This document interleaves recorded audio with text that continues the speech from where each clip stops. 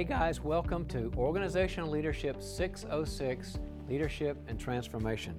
I really like this course. I like the material here because when you see breakthroughs and people that you're trying to develop go to another level, I'm not kidding, it will just change everything from you. I mean, if you read E-Myth, and I hope you do, they talk so much about working in the business versus working on the business.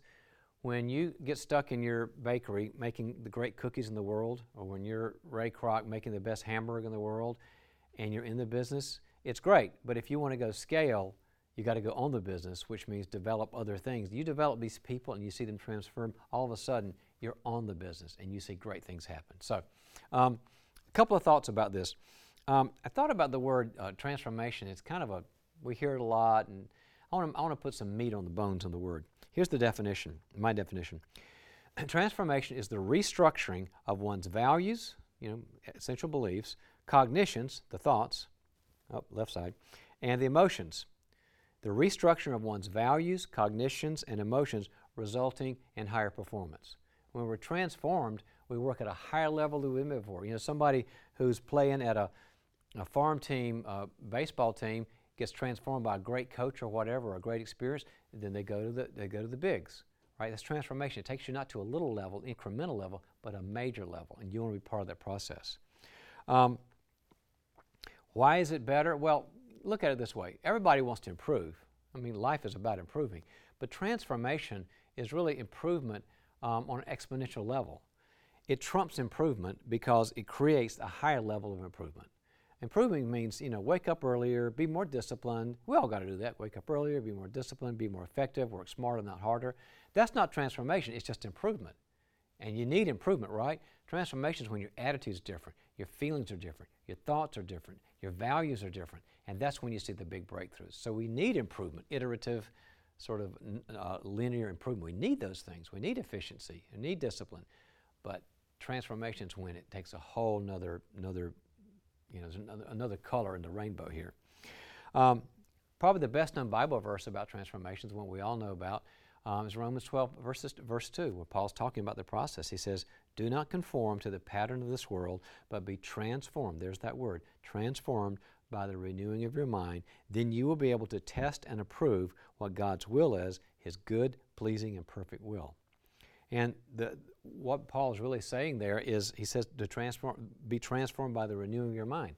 And by the way, he doesn't mean the mind, just your thoughts and intellect and the list you memorize and information. He means also that emotional, relational part too, our entire mind. And so if you go by the patterns of the world, which is sort of like, well, do your best and it's all about performance, it's not about relationship or being a different person, you'll be stuck with the patterns of this world. But Paul's saying, wait a minute, there's a bigger picture here. God's got a pattern of growth, which is going to make you a new person. You've probably heard me rant about the difference between coping and transforming. Like when I talk to people about, when they say, well, I can cope in this business, we'll be okay. I think, I would rather just sell it all and go sell hot dogs in the street than cope. The job's not about coping. The job's about transforming myself and my family and my insides and my relationship with God and transforming my business and my church. We want a new way of thinking and feeling and having values. So that's why it's so much better. That's what Paul's talking about. By the way, sometimes people think when we're talking about these materials, now are you telling me to be a shrink? I mean, isn't that what shrinkdom's about? No, this is not about being a therapist or a counselor or any of that stuff.